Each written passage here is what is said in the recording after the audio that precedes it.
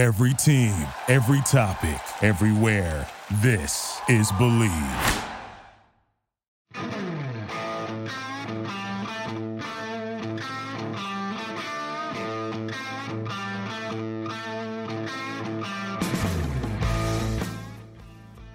Hey everybody, welcome in for the episode 12 of the Blue Note podcast, your one-stop shop here for all things Blues. I'm Mike. We are here without Ethan here today, so we're running somewhat solo here at this point. I have a guest host, Stephen Ground from the Two Guys, One Cup podcast. Stephen, how's it going here today? Going great. Thanks for having me on.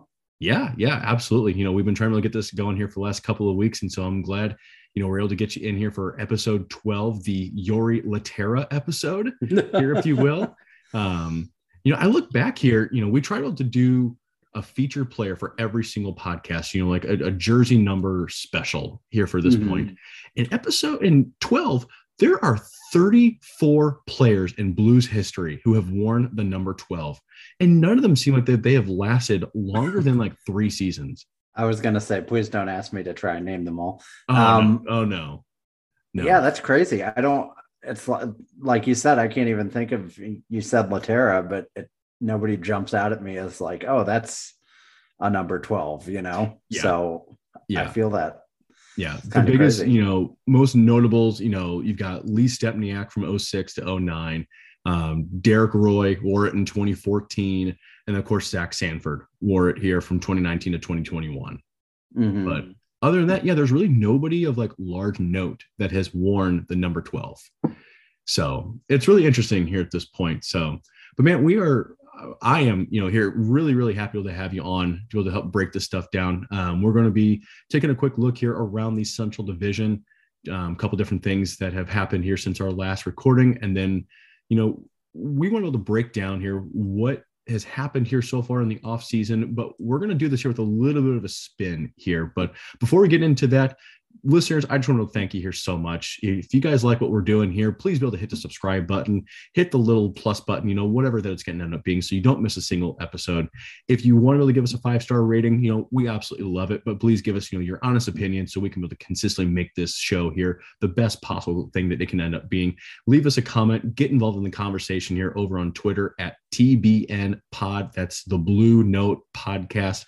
Share the podcast here on social media and other Blues, and so that other Thunderbird fans here as well can be able to find us here as well. So, Stephen, you ready to get into some stuff here around the Central Division here first before we take a dive here into our Blues? I'm excited. Let's do it. Awesome. All right. So, quick look here. Chicago, they have named former NHLer Luke Richardson here as their new head coach. The longtime defenseman here served as a coach within the AHL with the Birmingham Senators, and in the NHL here with the Ottawa Senators, the New York Islanders, and the Montreal Canadiens. He's got his work cut out for him.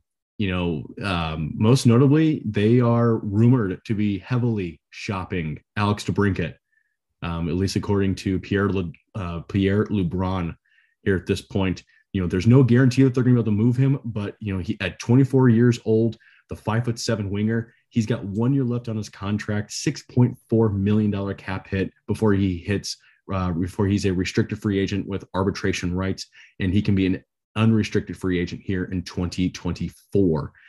He's coming off of a really good season, 41 goals, personal best, 78 points against the Blues here against, all time, 17 games, 7 goals, 5 assists for 12 points and a -5 rating. So not a huge Blues killer here at this point, but definitely somebody that the Blues and Blues fans should be pretty darn familiar with.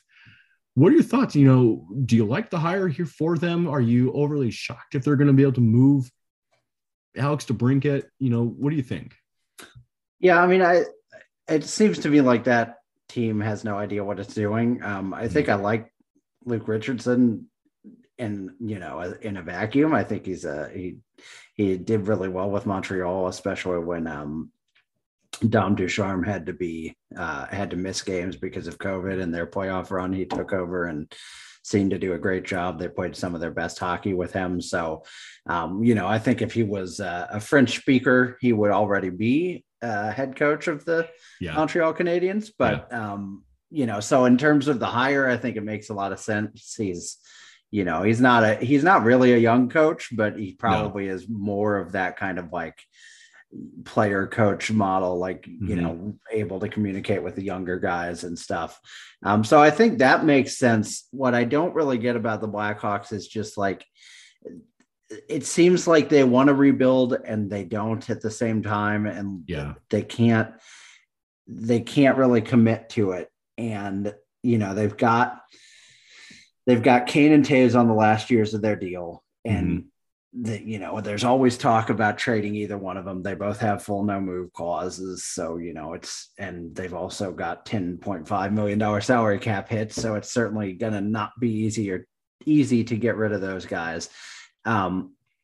They have the, DeBrincat, who you would think if you were rebuilding is the kind of player you build around, not trade. But you could certainly get a king's ransom for him if you're trying to do a down to the studs rebuild. But then they also have the absolute boat anchor that is Seth Jones's contract, which is only just starting this year and going through the 2029-2030 season at $9.5 million. So, I think Blues fans won't be disappointed to hear. I think the Blackhawks are going to be pretty bad for a fairly significant amount of time. And I don't think Luke Richardson, I guess it's a good hire because of the prestige of the team and everything, and a good job to have. And, they always say there's only 32 NHL head coaching jobs, but probably not the bench you'd choose to step behind first right now if you, had your pick of the litter. But I think it's a good hire for them. I just think their team is in a bad place.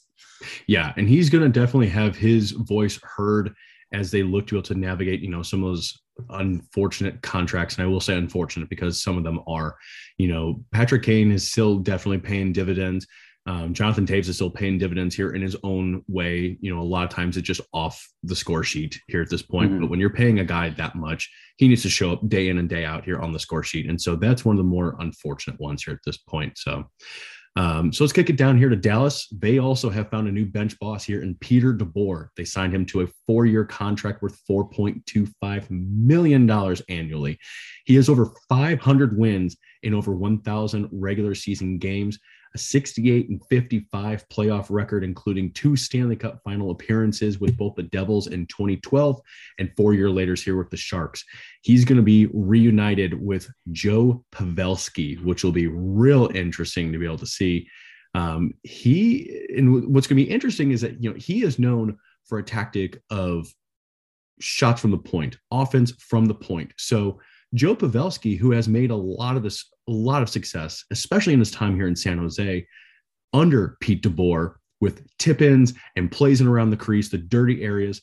It's going to be great for a guy here like Joe Pavelski, who can just be that net front presence, help be able to teach some of those other guys, and maybe, guys who are in redraft leagues or keeper leagues. Boy, I'd be paying a lot of attention here to a guy like Miro Heiskanen, who can just be able to shoot that puck and just dish it. Here as the number 1 defenseman here in shots per game and shots total here for all their defensemen.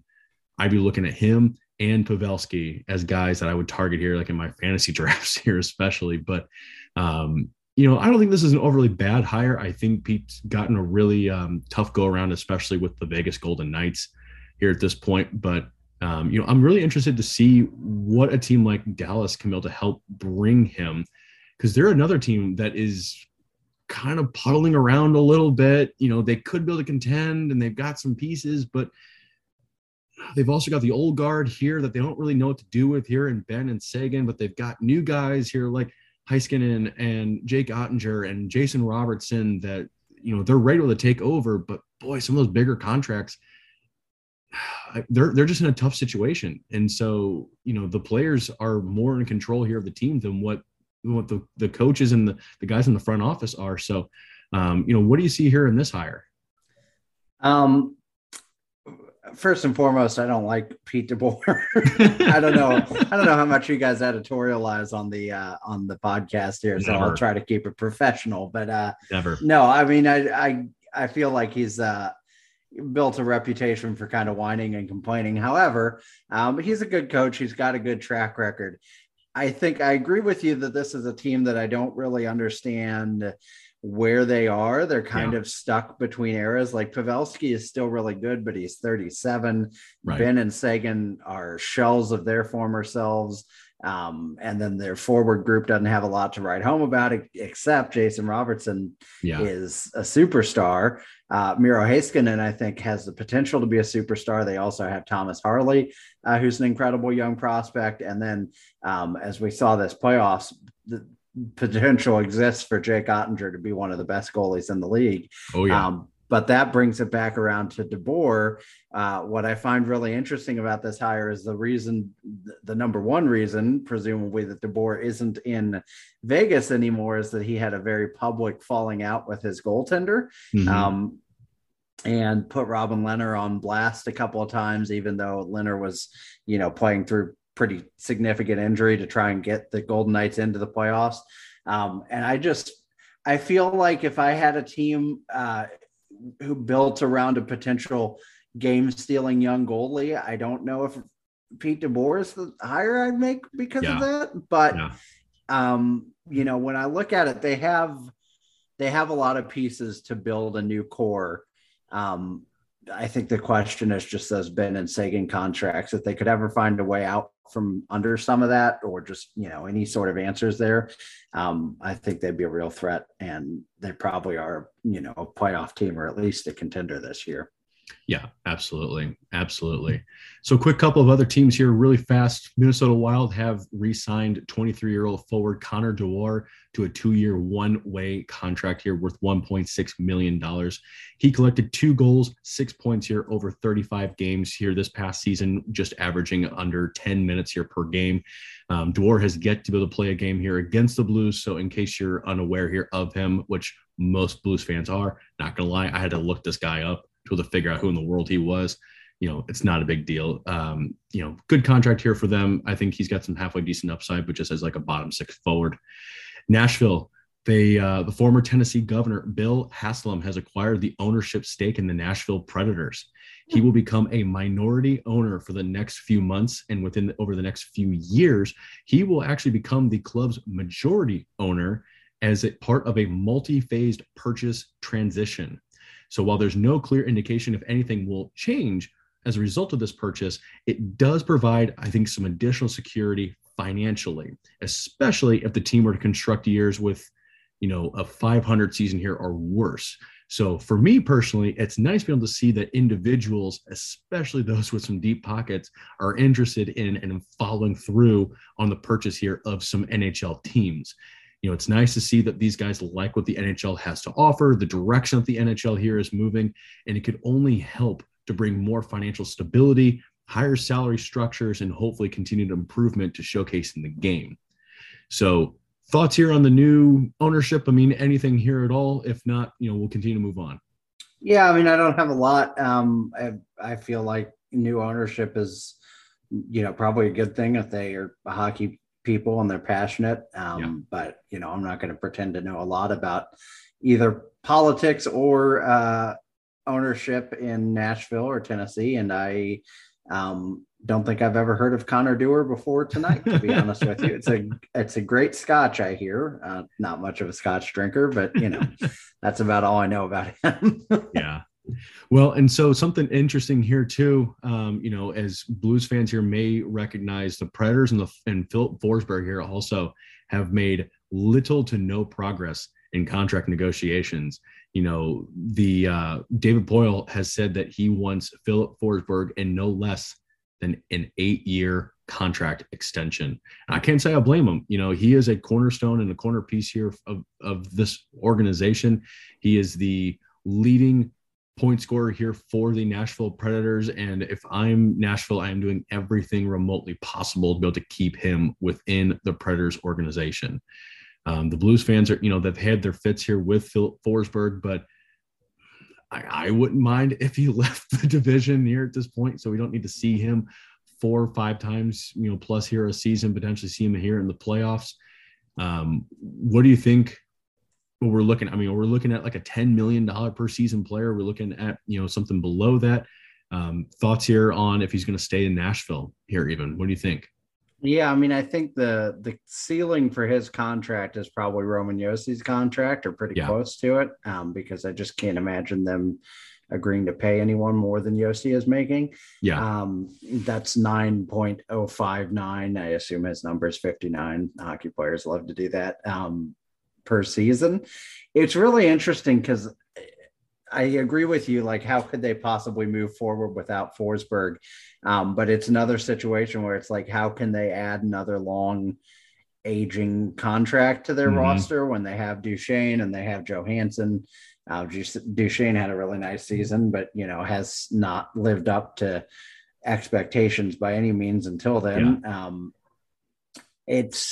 It's interesting. It's like I really do think Forsberg's great, and I think he's great for them.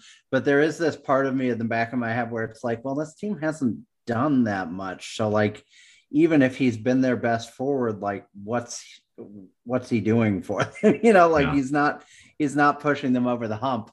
But I don't know how they could possibly be any better if they let him walk. So it's kind of a catch-22. I think they'll eventually get it done. I find it pretty hard to believe that he's going to leave. People love playing in Nashville. It's a great city. And it's, a no tax state. So it's a very popular destination. I'm hard pressed to imagine Forsberg leaving there. But if he, doesn't get the exact deal he wants, David Poile's a pretty tough negotiator. So anything could happen. Yeah. And one of the biggest problems is that, there are teams, even though that they are cap strapped, they're willing to be able to spend money on a guy like Philip Forsberg, because guys don't become available here like this every single day of the week, every single offseason. There's no way that this guy doesn't get the contract here that he wants to. There's no way. The biggest thing here for me is whether or not if a contending team wants to pony up the dough here for him. Yeah. Does he want to be able to go to a small market team? Does he want to be able to, does he want to go above the border? Does he, where does he want to be able to go and how much is he commanding? Because that's going to dictate a lot here for him, because he can go to a contending team here only once, but then he's going to have to take a little of a pay cut here at that point, or at least based on how much that he wants. But if he's not minding going to a team that is maybe on the upswing, Detroit could be interesting here for him. Definitely. He could get his money and be surrounded here by quite a few talented forwards, that are still about a season or two away from like real contention, at least, playoff contention here at this point. But boy, they're just a couple of studs away here on that forward group and a little bit of extra aging from some of their young pieces. So a Philip Forsberg here could be real interesting on a team like Detroit. So let's head above the border here just really fast. Barry Trotz will not be coaching here this coming season. It was largely rumored here that he was connected to the Winnipeg Jets and, of course, offered free beer for life if he chooses to go to the Jets. We had plenty of a joke here based on that and whether or not if you'd be interested if beer would end up, if that's your choice of drink, but sway you here a little bit. So he has cited family as the number one reason why he's not doing it. I can't say I blame him here one bit if he doesn't want to be able to move on. So it doesn't look like he's going to be coaching anywhere here at this point, let alone here within the division. Pierre-Luc Dubois has told the Jets that he is planning to test free agency in 2024. So does that mean he's going to be out of Winnipeg here as well, like a potential Blake Wheeler? Or does that mean, that they're going to try and hold on to him here a little bit more? The Blues have certainly seen their fits here with Blake Wheeler. Here over the 38 games, he has scored 16 goals, 41 points. So I'm sure that the Blues in the Central Division would not mind, aging vet here or not, moving a guy like Blake Wheeler here out of the division. And especially a guy here like Pierre-Luc Dubois, who may not have all the talent and the success here right now here with the Jets just as of yet, but boy, he's got the talent. He's another guy here just like Philip Forsberg that every single team I think would be craving to have him here on their roster. Before he was moved, I was really hopeful that the Blues were going to try and be able to make something happen here for like a guy like Pierre-Luc Dubois. And especially that was before the time here of Robert Thomas, like really kicking it up here a notch. It definitely wasn't here on this podcast, but I was one who would mention around, group of friends here and whatnot. Boy, if we could be able to trade like a Robert Thomas for like a Pierre-Luc Dubois, that would be a blockbuster kind of deal. And I don't know if I'd make that deal anymore here at this point. Your betrayal Dubois is noted. Yeah, maybe Pierre-Luc Dubois plus what, to be able to get a guy like him. So any thoughts here? Blake Wheeler, Pierre-Luc Dubois, Barry Trotz, beer, Yeah, I mean, it's interesting that they waited around for Barry Trotz forever just to not get him in the end. But yeah. I assume they have a plan B. It'd be interesting to see if they try and hire somebody, that they feel like they can get rid of if Trotz does decide that he wants to coach next season. But I feel like, I think it was a strange summer for them, and it'll be interesting to see what they do now. It feels like if they aren't going to get Barry Trotz, they're pretty close to rebuild territory themselves too. Yeah. This poor team can't convince anyone to stay in Winnipeg. And from what I hear of Winnipeg, there's good reason for that, but yeah, it just seems like if, free beer won't bring you back to your hometown, and, Pierre-Luc Dubois won't stay, like, what are they going to do to keep people there and build a team? Right. I think they'll probably have to start trying to build from the ground up again, and, right, maybe focus on some guys that are from Manitoba and try to, build some people that want to be there and, keep going from there. Yeah. And I know, me personally, if I'm a guy who is like Mark Scheifele, even Kyle Connor and Nikolai Ehlers, I'm looking around like, what are you doing? Because Connor is signed for 4 more seasons here at 25 years old. Scheifele's 29 with 2 years left, and Ehlers 3 years left here at 26. Granted, they got their money here at this point, between $7 and $6 million here for all 3 of them here at this point. Kyle Connor here being the most expensive one here on the payroll. They're getting their money. But yeah, eventually, as a 25, 26, and 29-year-old, I'm wanting to win. That's just what I'm wanting to do. And so if these guys aren't doing here much, if anything, I'm looking at management like, you got to trade me. I want to be able to get out, and I can be able to respect the players who want to be able to stay in Winnipeg and be able to play for the Jets, play for their fans. And I respect that here wholeheartedly. Those guys don't come around here too terribly often, who will go after rebuild, after failed attempt. So yeah, it's going to be interesting to see what the direction is, especially with those 3 guys. I don't know, it's an odd situation, an unfortunate situation for the Jets and their fans, because they are a diehard fan base. I love their fan base. I have zero qualms here with them, and I love their team here quite a bit. And it's just been unfortunate to see what's happened here with them here over the last couple of years. So, yeah, agreed. All right. So enough around the Central. Let's actually talk some Blues hockey. You ready? I'm ready. Awesome. All right. So we are going in, and this has been a really good time here. Jeremy Rutherford here of The Athletic just completed here a fan survey, taking a poll here of the Voice of Public Opinion, seeing what Blues fans thought regarding the offseason, this past season, and their thoughts here and opinions. So after the second round loss to Colorado, their confidence level, 1 being the lowest, 5 being the highest, 60.9% said level 4, 30.1% level 5 in their confidence level in the direction here of the organization. Stephen Ground, what says you? I'm trying to remember what I said specifically, because I did answer all these. I think I'm probably a 4. I think there's some glaring question marks about the team, but I trust, as we'll get into here in a minute, I trust certainly the GM, somewhat mostly the coach and coaching staff. And I certainly think we have, a young core that we have kind of constructed now that looks like it can carry us forward. So I'm definitely not in panic mode. And it doesn't seem like anybody else is either. Yeah. Yeah. And I personally said 4 as well.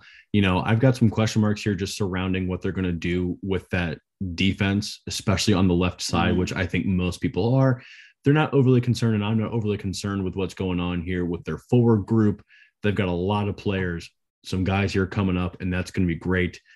Some question marks here surrounding around the goaltenders here, rather. Binnington, you don't really know what's going on here with his performance. Husso, unfortunately, you're losing, but you don't really know what could end up happening here based on his playoff performance versus his regular season performance. Is he going to be a guy who is great during the regular season and just fizzles out here in the playoffs and just kind of crumbles under pressure? Or is it just first time really kind of going through the NHL playoffs and that's, what you're wanting? So again, a combined 91% of fans chose either 4 or 5, that they're pretty darn happy here with the way that this organization is going. So the next question that they did was, what is your confidence level here in Doug Armstrong? Again, voice of public opinion said 4 at 27.5%, and an overwhelming 68.3% said 5 out of 5 in their confidence level here in the general manager. Steven, 1, 2, 3, or 4? 4 or 5? I absolutely smashed 5 on this one. I think, everybody wants to point fingers at the general manager all the time. But I don't know what more Doug Armstrong could do to prove to us that he's, if not the very best, at least a top 5 general manager in the NHL. I mean, he's done it time and time again. How many teams have been competitive for, this is his 13th or 14th year, I think now at the helm. We've been competitive the whole time. We won a cup. We've competed for a couple more cups. We were close to, if not the best challenge the Avalanche faced until probably Tampa now. We were definitely the best challenge they faced before Tampa. I don't know what he could do. Yeah. Does he make mistakes sometimes? Sure. Does he give, is he probably a little too quick to give a long contract extension? Yeah. But like, of all the sins general managers can commit, the ones he's committed are so far down the list. I mean, we're very fortunate to have him, and I have full confidence in him. Yeah. I don't think there's any question here in my mind. 5 out of 5 is where I'm at here at this point. Like you said, he's going to make mistakes. He's going to overcommit here on times. You're just a little bit too soon looking at you, Marcos Candela. Just way too soon here on some guys. And you're looking at you, Yori Laterra. Nobody really expected. It's Yori Laterra day. Yeah. Nobody expected Yori Laterra to fizzle out the way that he did. I mean, he looked like he had an amazing connection. It was going to be the next Hall and Oates. It was, and then all of a sudden, what the hell happened? So I'm completely confident here in him. He's doing a great job. So same thing, confidence level here in Coach Berube here and his staff, 5 out of 5, 69.5%, 27% here gave it a 4 out of 5. I don't think that there's really a ton of concern other than if you start taking like guys like Steve Ott, Jim Montgomery here away from that coaching staff, then I think you really get to see what Berube and company are really made of at that point, because right now they've got about 3 or 4 different head coaches that really could be at the helm of multiple staffs here around the NHL. So you take away some of his staff, it'll be interesting to see the direction that they go. Steven, what do you think? 1 through 5. I think I said a 4 here. I will admit that I'm certainly not a Craig Berube hater, but I would say maybe I'm Craig Berube skeptical in the sense that I'm not sure that he is tactically the greatest coach. Okay. And when you're not a tactical coach, I worry how long the kind of like any coach, no matter how good a motivator they are, any coach who's like primarily based on motivation, I just wonder how long that can, hold water with a team that's heard it all before. But he really kind of earned back some of my confidence, I think, this playoff run. And like you said, he's supported by a phenomenal staff. I do worry a little bit what it looks like when Jim Montgomery is hired away, which we assume he will be, possibly even by Winnipeg, but in the next little while, or Steve Ott, certainly is a guy that seems like has a lot of conversation about head coach, around him. So if that happens, it'll be interesting to see who he replaces them with and what happens next. But it's hard to argue with a guy that came in, won you a cup, has taken you back to the playoffs 3 times since. I was a little worried when we extended him that we should have let the season play out, but now it looks like that was foolish. And it's hard, even as someone who's a little predisposed to doubt him. It's hard for me to really criticize him. Right. So turning that back here to last season, what do you think the biggest reason was then for the Blues playoff exit? He gave 4 choices. Colorado was the better team. The Blues had the talent, but just didn't execute. The Blues are still missing some pieces to the puzzle, and injuries. Guys like Jordan Binnington, Torrey Krug, et cetera, et cetera. What do you think their biggest reason for the playoff exit was? Personally, it was pretty easy to say Colorado was the better team. I mean, they are, potentially right now looking like they're on path to win a Stanley Cup. Maybe they've got the lead, 17 minutes left or so, but worst case scenario, they will lose in Game 7 of the Stanley Cup final. They were the best team in the West by a country mile, I think. And I honestly think in sports, not to pontificate too much, but I don't think we leave enough room for like, oh yeah, that team's just better than us. Like there always has to be an excuse or a reason. And I mean, it sucks that Jordan Binnington was hurt. Of course it does. And maybe it was a different series. Maybe we do sneak out a victory if Binnington's healthy. But even if Binnington is healthy, I don't think we're the better team than Colorado. I just think they're kind of off the charts good. And it's okay that we're not quite in that tier right now because, we're building towards that, and they're going to be moving away from that as they lose some of these free agents to costly deals on the open market and things like that. So see, and that's the thing though, that I love about the playoffs of any single sport. You don't need to be the better team. You just need to be the better team for 5, 6, 7 games. It doesn't matter if you're the better team here on first. And so that's why I said injuries, because the Blues had a lot of mojo going into that series. And honestly, quite fairly, so did Colorado. They swept their first series, but they were coming in here with a lot of rest here at that point. The Blues had a lot of stuff going here for them. And I think that they were the better team at that time. And so the injuries that forced some of these guys to come up, especially on the blue line, wreaked havoc here on some of their mojo here at that point. And so I do think that it was injuries that caused them to fall out at that point in time, or shoot, they could have gone to and forced to a Game 7 and maybe even taken that whole series. So again, on paper, yes, absolutely, Colorado is a better team. But the biggest reason, in my opinion, for their early playoff exit, and I will say early because that's why I believe that it was, that the Blues should be playing for a Stanley Cup right now, was the fact that they had those injuries that happened and just caused it exposed their lack of depth, especially on the blue line. So that's my opinion. And again, fully agree here with you that Colorado is the better team. There's no question in my mind that they are a better team. The regular season proved it here at that point, showed just what the NHL lacked and just the pure fingerprints that Joe Sakic here has over this team and just the goal that he has amassed here in Colorado. And it's going to come back to bite him if for some reason that he can't be able to win tonight or be able to win this cup and Tampa Bay comes back to win this series, it's going to come back and bite him because I don't know the next chance that they're going to really get to come this close to be able to win it. So it's going to be interesting. But, 43% here agreed with you. Colorado here was a better team. 41.9% here agreed here with me that it was the injuries. So again, got to respect the honesty here at this point. So, all right. Next question. Should the Blues keep Vladimir Tarasenko or trade him?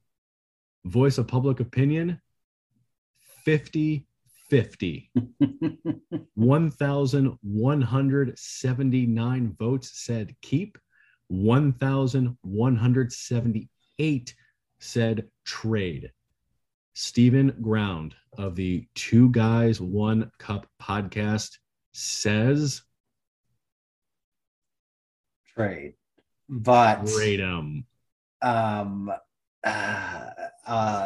It's very hard for me to say that. Wow. First of all, what an incredible anomaly to have exactly, one vote away from exactly the same 50, amount. 50. Stan Musial, had 1,815 hits at home and 1,815 hits on the road in his career. It's one of my favorite sport facts. I love Vladimir Tarasenko like a member of my own family. And I would love for him to finish his career as a Blue. And if that happens, I'm going to be nothing but happy about it. Yeah. The reason I say trade him is purely based on our contract situation. Mm-hmm. We have 4 guys who are all going to need hefty deals after next season as things currently stand. Yeah. O'Reilly, Thomas, Kyrou, and Tarasenko. It's pretty hard for me to imagine all 4 of those guys are on the roster in just 2 years time. Yeah. After next summer. Kyrou and Thomas are obviously both restricted free agents. But both of those guys, assuming they don't fall off a cliff next season, are going to be up for $7, $8, $9 million deals. Mm-hmm. O'Reilly probably is a shorter term deal, but is still probably looking at 6, 7, somewhere in there. And Tarasenko, depending, if he repeats what he did this year, he's also looking at 8, 9, 10, somewhere in there. So you can't sign all 4 of those guys for that kind of money. When I kind of reason with myself who's the most expendable, I hate to say it, but it's Tarasenko to me because, Kyrou, for whatever his faults may be defensively, he's an electric game-changing forward. Mm-hmm. And he's also in his early 20s, and Tarasenko will be entering his 30s and be in his 30s for the pretty much entirety of the contract. So I think right now you can get a king's ransom for him. You can save that cap space and try to go get a defenseman to partner with Parayko. Mm-hmm. Or you can, load up on some futures and kind of replenish your pipeline. Why couldn't you do both? You could do both. You probably could do both. Yeah. But I don't want it. If it doesn't happen, I'm certainly not going to be sitting here saying, oh, I can't believe the Vladimir Tarasenko. There are times when I'm like, oh, how did they not trade this guy? Yeah. This was a mistake. But I certainly won't be saying that with Vladimir Tarasenko. I'll enjoy every second that he's in a Blues uniform. But just from a utilitarian standpoint, it seems like this could be the time. But I'd love for you to prove me wrong or convince me otherwise. Yeah. I voted keep him. Mm-hmm. But I will be completely honest, and I will say that ever since I hit the button, keep, boy, if I'm sitting in Doug Armstrong's spot and somebody comes at me with a trade that makes you go, boy, I would be hard pressed to not sell high right now here on Tarasenko. Mm-hmm. It would be really, really tough. I think I firmly believe that he is going to be back with the Blues here next season, and he could be one of the biggest trade bait candidates going here into next season all the way to the trade deadline. And boy, oh boy, oh boy, it's going to be interesting. I personally said keep, but like you said, I fully agree. They've got too many contracts. They've got a guy in Jordan Kyrou who I think is going to be this generation's Tyler Seguin, and he can be able to put up 30, 40 goals, here if you truly wanted to. He's not the greatest defensive player, but let's face it. Who cares? I don't need him to be. And there's people who are going to bitch and moan that he doesn't play defensively. It's a bad market for that. Yep. Notoriously, but they're going to have to get used to it for a player like that. Yep. That's they exactly got used to Brett Hull. So, yes. Yeah.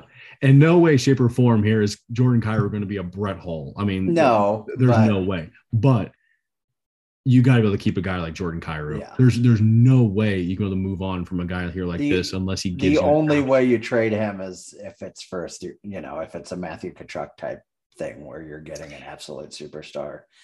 Maybe not even Tkachuk, maybe somebody a little higher echelon than that. But the only reason why I would not say even a Matthew Tkachuk is because of the contract that he's going to command.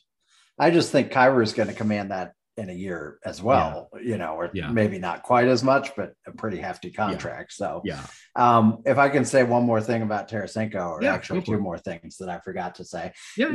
He looked completely healthy this year, but you do have to have some concerns long-term about the shoulder. I mean, you just can't be 100% confident about that, because it's just, it's that kind of a reality. And, I think if you could trade him for a package of prospects that then replenish your vault as you go out and get a Jacob Chikrin or an Ivan Provorov or whoever on the left side, I think that, and then clear the cap space in the process, like that's going to be pretty hard to overlook. But like I said, if he's here next year, I'm not going to be upset. And one last thing, I swear I'll shut up. I don't feel like we actually know that he is happy to stay here. Yeah. There were kind of little rumblings about, that's all behind him now, but it's never like his agent and he'd never came out and were like, oh yeah, I love St. Louis. It was a bad summer. I'd had a bad couple of years and I'm over it. And that's the other thing. Like if you have any reason to believe that he wouldn't re-sign here or wouldn't even consider re-signing here, then you absolutely should trade him. Right. In my opinion. But anyway, I'll stop talking now. Promise. No. And you're completely right. He, in front of the fans, especially post games and everything, he looks so happy to be here in St. Louis, loves the fans. And I don't doubt that one bit in my mind, but he could still want out. Yeah, I mean, his problems were never with the city or the fans. It was the organization and how he felt treated by them. Now they kept him and he had a career year, so maybe that does make up for everything. But you just don't know until you hear evidence of that. And if they don't have it, then that's another major factor to consider. Yeah, and as I say, and we'll see. Time heals all wounds, is what they say. So we'll see if that's the case here with the Blues and Tarasenko. So.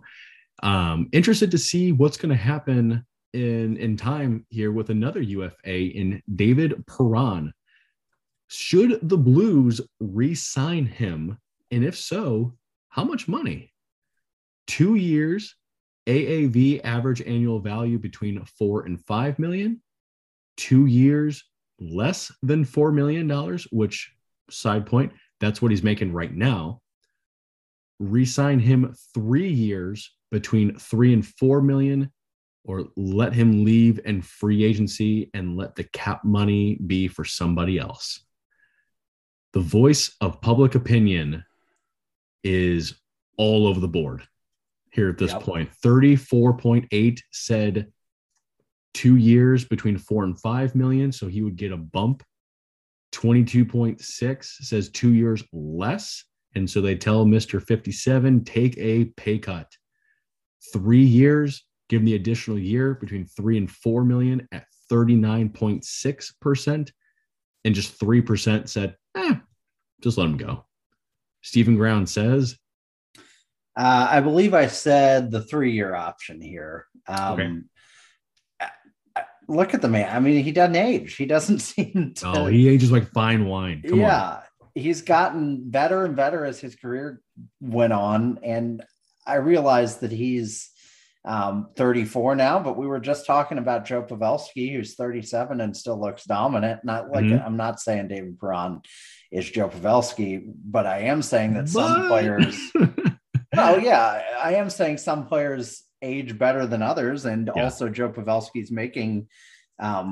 I think it was 5.5 million. Let me look it up because I'm obsessed with these. Yeah, he's making 5.5 million a season, which nobody's talking about Perron getting that kind of money.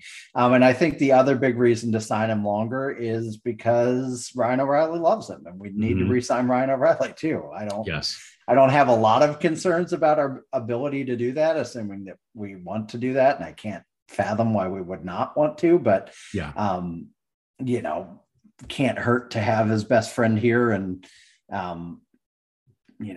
keep that all in house and go from there. So yeah, I want to see Perron back because I think he's too important to the team, and not cheap, but too affordable to let him leave. So I would have to keep him, in my opinion. Yeah. And I was really honestly I skipped this question and came back to it here as one of my last ones because I really had to think on this because I want Perron to get a pay bump, but I want him 3 years. Yeah. I want him to get both. And so I did ultimately end up answering here 3 years between 3 and 4 million. But if there's a way, in my opinion, that the Blues can be able to give him maybe like a no move clause for his first and second year, and then just like a modified no move clause between, for his third year, so that if the Blues really wanted to, they could explore an option to move him. Again, everything here is completely like up to him. And I think he deserves a pay bump. $4 million here is his minimum here right now, in my opinion. And I don't think he's moving on, signing any contract here with St. Louis unless it's for at least $4 million here at this point. They've already gotten their bargain deal with him whenever he re-signed in St. Louis. So it'll be interesting to see here at this point. Again, I said 3 years between $3 and $4 million. So it'll be interesting where he goes, what he does. But I do hope that it's going to be here with the Blues. Here, as you mentioned about his comparison here, like with a guy like Pavelski. Pavelski led the Stars here in points this season. He had 81 points in 82 games. Yeah, he played all 82 games, 27 goals, 54 assists for 81 points in 82 games. And that's at age 37, where he is averaging 18 and a half minutes of ice time per game. Perron is averaging 18 and a half minutes here per game as a 37-year-old here with the Blues. I'm jumping for joy. Because one, you just got to love DP57. And secondly, that is a fantastic thing here just for the Blues in general, to have a guy at that age performing that well, to have that kind of a legacy. Like I think the Blues and the front office are ecstatic here for it.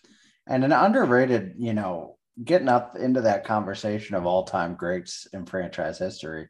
If he does sign a 3-year deal, he would be on track to have the most games played. I think he's 673 right now, and Federico's at 927. So, 81 times 3, I guess, is pretty close, but it's right about there. I just think that old little fun fact about, playing for 5 different teams and never signing a contract anywhere but here. I want that to be true through his retirement. And I hope it is. I hope they keep him. Yeah. All right. So we have still quite a bit here left to go here from this. So I don't want to be able to keep you here for too terribly long. So let's just kind of rapid fire here at this point. So Ryan O'Reilly, he's got 1 year left on his contract. He's 31 years old. Should the Blues re-sign him before season? And if so, how long? Re-sign him for 1 or 2 years, re-sign him for 3 years, wait to see how next season goes, or don't re-sign him. Voice of public opinion says, go ahead and re-sign him 3 years. What says you? Absolutely. Get him done if you can. Sign him for 3 years. I'm honestly surprised that 3 was his quote unquote long-term deal, because O'Reilly's only 31, and I could easily see 4 or 5 years for a guy who you think his game's going to age really gracefully, just you know, the way he plays and the way he trains and prepares. But we do have so much work to do next summer. Don't leave yourself with more unanswered questions than you have to. Both sides want to be here, I assume. I'm not read any minds, so just do it and keep them long term. Just be done with it. Yep, absolutely. Yep, I fully agree here with you. So, what do you think then the Blues' most pressing on ice need is then? Top 4 defenseman, starting goalie other than Jordan Binnington, a backup goalie, or a solid fourth line? Well, it's no surprise. I think the public opinion went overwhelmingly for top 4 defensemen. Yes. I have concerns about our defense that go beyond just adding one person to it, but I certainly think we need an answer on the left side for Parayko. And, I love Scott Perunovich, I would love to see him get more of an opportunity, but I don't think this team's just going to throw him into the top 4 and see how it works. I would be kind of intrigued if they did, but I don't think that's how they're going to operate. And I think they'll go out and make a splash for a top 4 guy. Right. Yeah. I was even asked the other day, what would I think of the Blues going after a guy like Ian Cole? And for me, I'm like, I wouldn't mind it. I wouldn't. But regardless of where you put him and who you have as your technical top pairing unit, if you say that the top pairing unit here is Krug and Falk, fine. You need a pairing match. You need a pair for whether it's Robert Bortuzzo or whoever else here is on that back right-hand side, or a pair here with Colton Parayko. And right now, a guy like Ian Cole, it's not going to match here really well. Parayko is going to play those long minutes. He's going to play those hard minutes here. And like you said, playing a guy here like a Scott Perunovich may pan out extremely well. Extremely well. I don't know if that's the option. And so right now, instead of trying to find lines and pairings, and they need to find personnel matches here at this point. And so that's where and why I think that the Blues and fans even have said maybe moving a guy out like a Colton Parayko so that they could get maybe a little bit more fluidity makes more sense. So as of right now, I fully agree here with the public opinion that says that we need to be able to get a top 4 defenseman. So in that same vein, if the Blues could acquire a top 4 defenseman, which 4 of these options do you think that they should go out and do it? Trade Tarasenko or a defenseman to move his salary out and get one. Don't re-sign Perron and use that money. Trade package, including Ivan Barbashev and either Jake Neighbors or Zach Balduke, or I don't like any of those options. So use somebody here like Mikko Nicola and Scott Perunovich.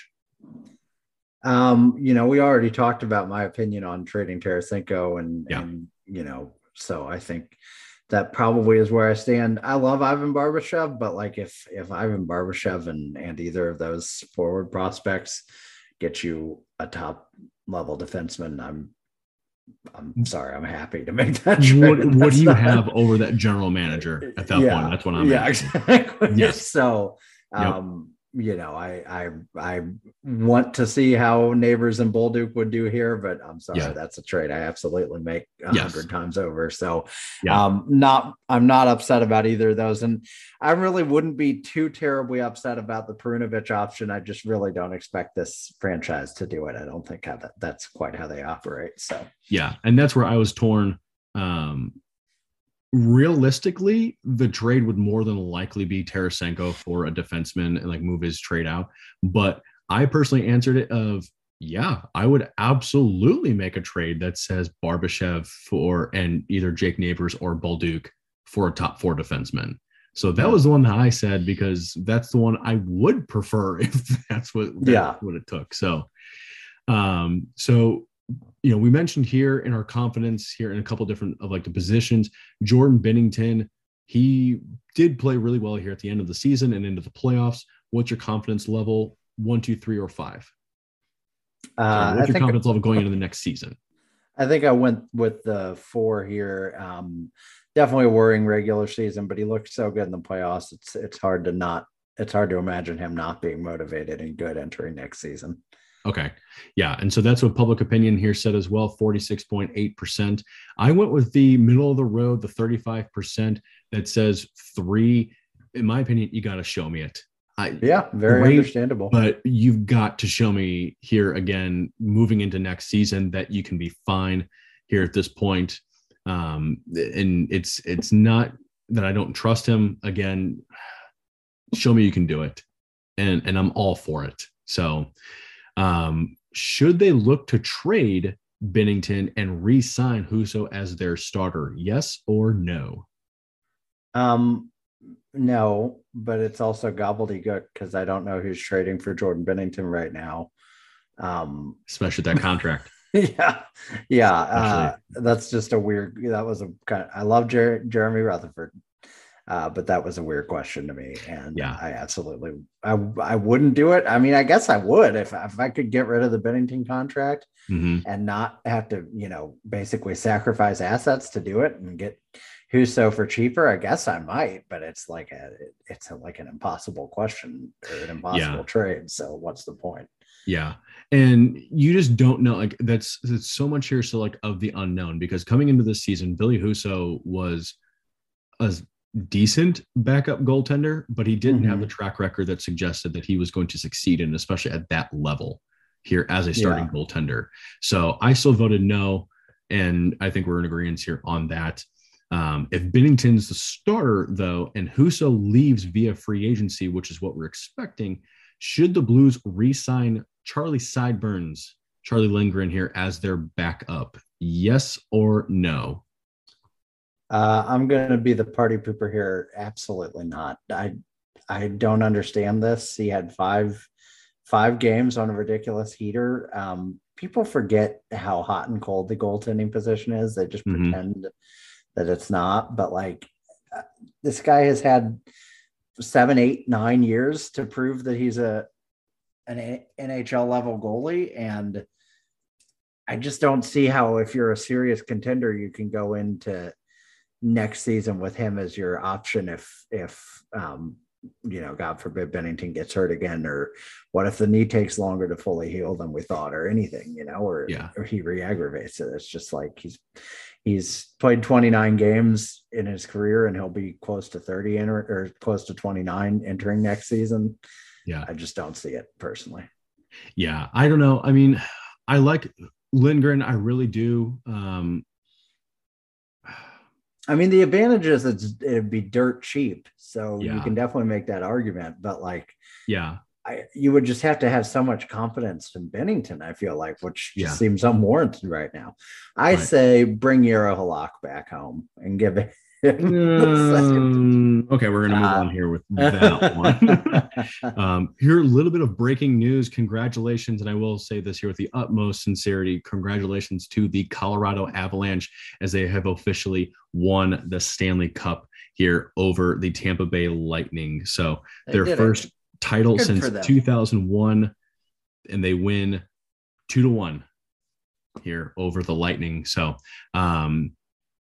next question here again, and again, just going to keep going here, just rapid fire. Do you think that Jake Neighbors will make the opening night roster? And if so, top 3 lines, 4th line, or need some games in the AHL? I definitely think he'll make it. I think they will try to integrate him on the 4th line initially. Yeah. I think they'll try to get him in the top 3 right out of the gate. Yeah. I think he'll probably kind of end up getting some probably AHL time and some NHL 4th line time and some other stuff. But, I think he'll definitely make it out of camp. If he did this year, it'd be pretty surprising if he doesn't next year. So, yeah. And that's where, I said, ultimately, I hope that he makes the top 3 lines, and that's where I vote.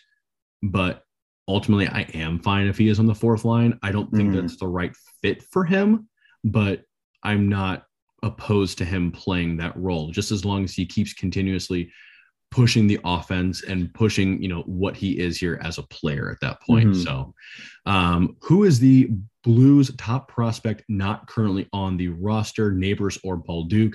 I personally said it's Neighbors, Balduke here looks good, but we haven't really seen much of him. And recency bias, in my opinion, just says Jake Neighbors. Agreed. Balduke had a good season, but Neighbors had a great season, captained his team to a cup and looks great. So yeah. Stanley Cup window. I'm going to skip a question here. Stanley Cup window still open? If so, for how long? 1 or 2 years, 3+ years, or they're contenders, but don't think that they're going to be in the cup for the next 5 years. I said 3+ years here, which I think is obviously outside the box. I think we're underestimating how good the young component is and how good Doug Armstrong is at maneuvering things to always be competitive. So, one window may close for a minute or two, but I think he'll get us right back there. So I said 3+. Yeah. All right. So these last 2 questions here are going to be almost handcuffed here with one another. Would you prefer Armstrong here have an active offseason, maybe including a major move, or keep the roster fairly intact? So yes or no, active offseason major move, or keep the roster here intact? I mean, who doesn't want a major move? That's what makes the offseason fun. So yeah, I said a major move.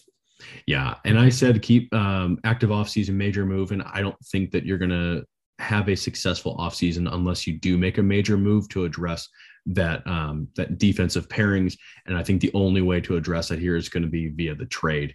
So with that in mind, which of these offseason scenarios do you think is likely to happen? Trade for Tkachuk, Matthew Tkachuk here, that is, a trade for Chychrun out of Arizona, a trade here with the Philadelphia Flyers for defenseman Ivan Provorov, or Tarasenko returns, Perron and Nick Leddy are also re-signed. Which one of those do you think is likely to happen? I just don't think Nick Leddy is the answer. Nothing against him. I just think that's a real big gamble to give him a costly extension.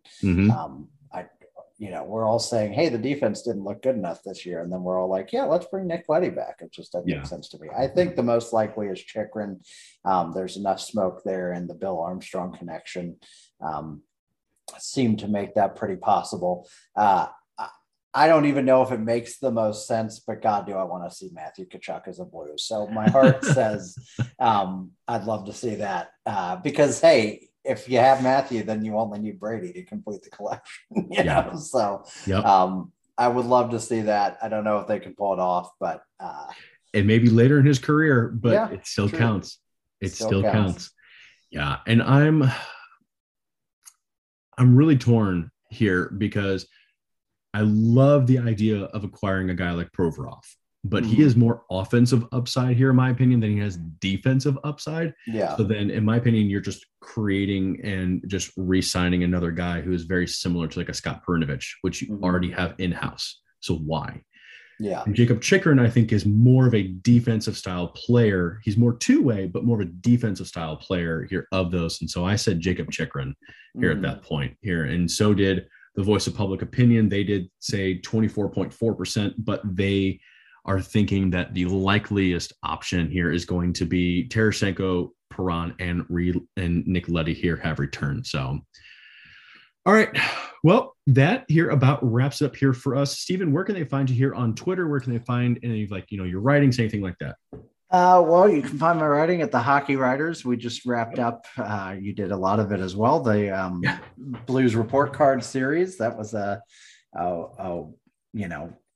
labor of love for all of us, I would say. But every player that had more than 10 games played, plus the coach and GM got a specified report card with a grade, which I just have to say is much harder to do for James Neal than for Jordan Kyrou. But, especially when you have to hit 600 words or whatever the limit is. But I do love to pontificate, so we made it work. But that's all there on the Hockey Writers, and our Twitter for the podcast is at 2 Guys 1 Cup, all spelled out, no numbers or anything in there.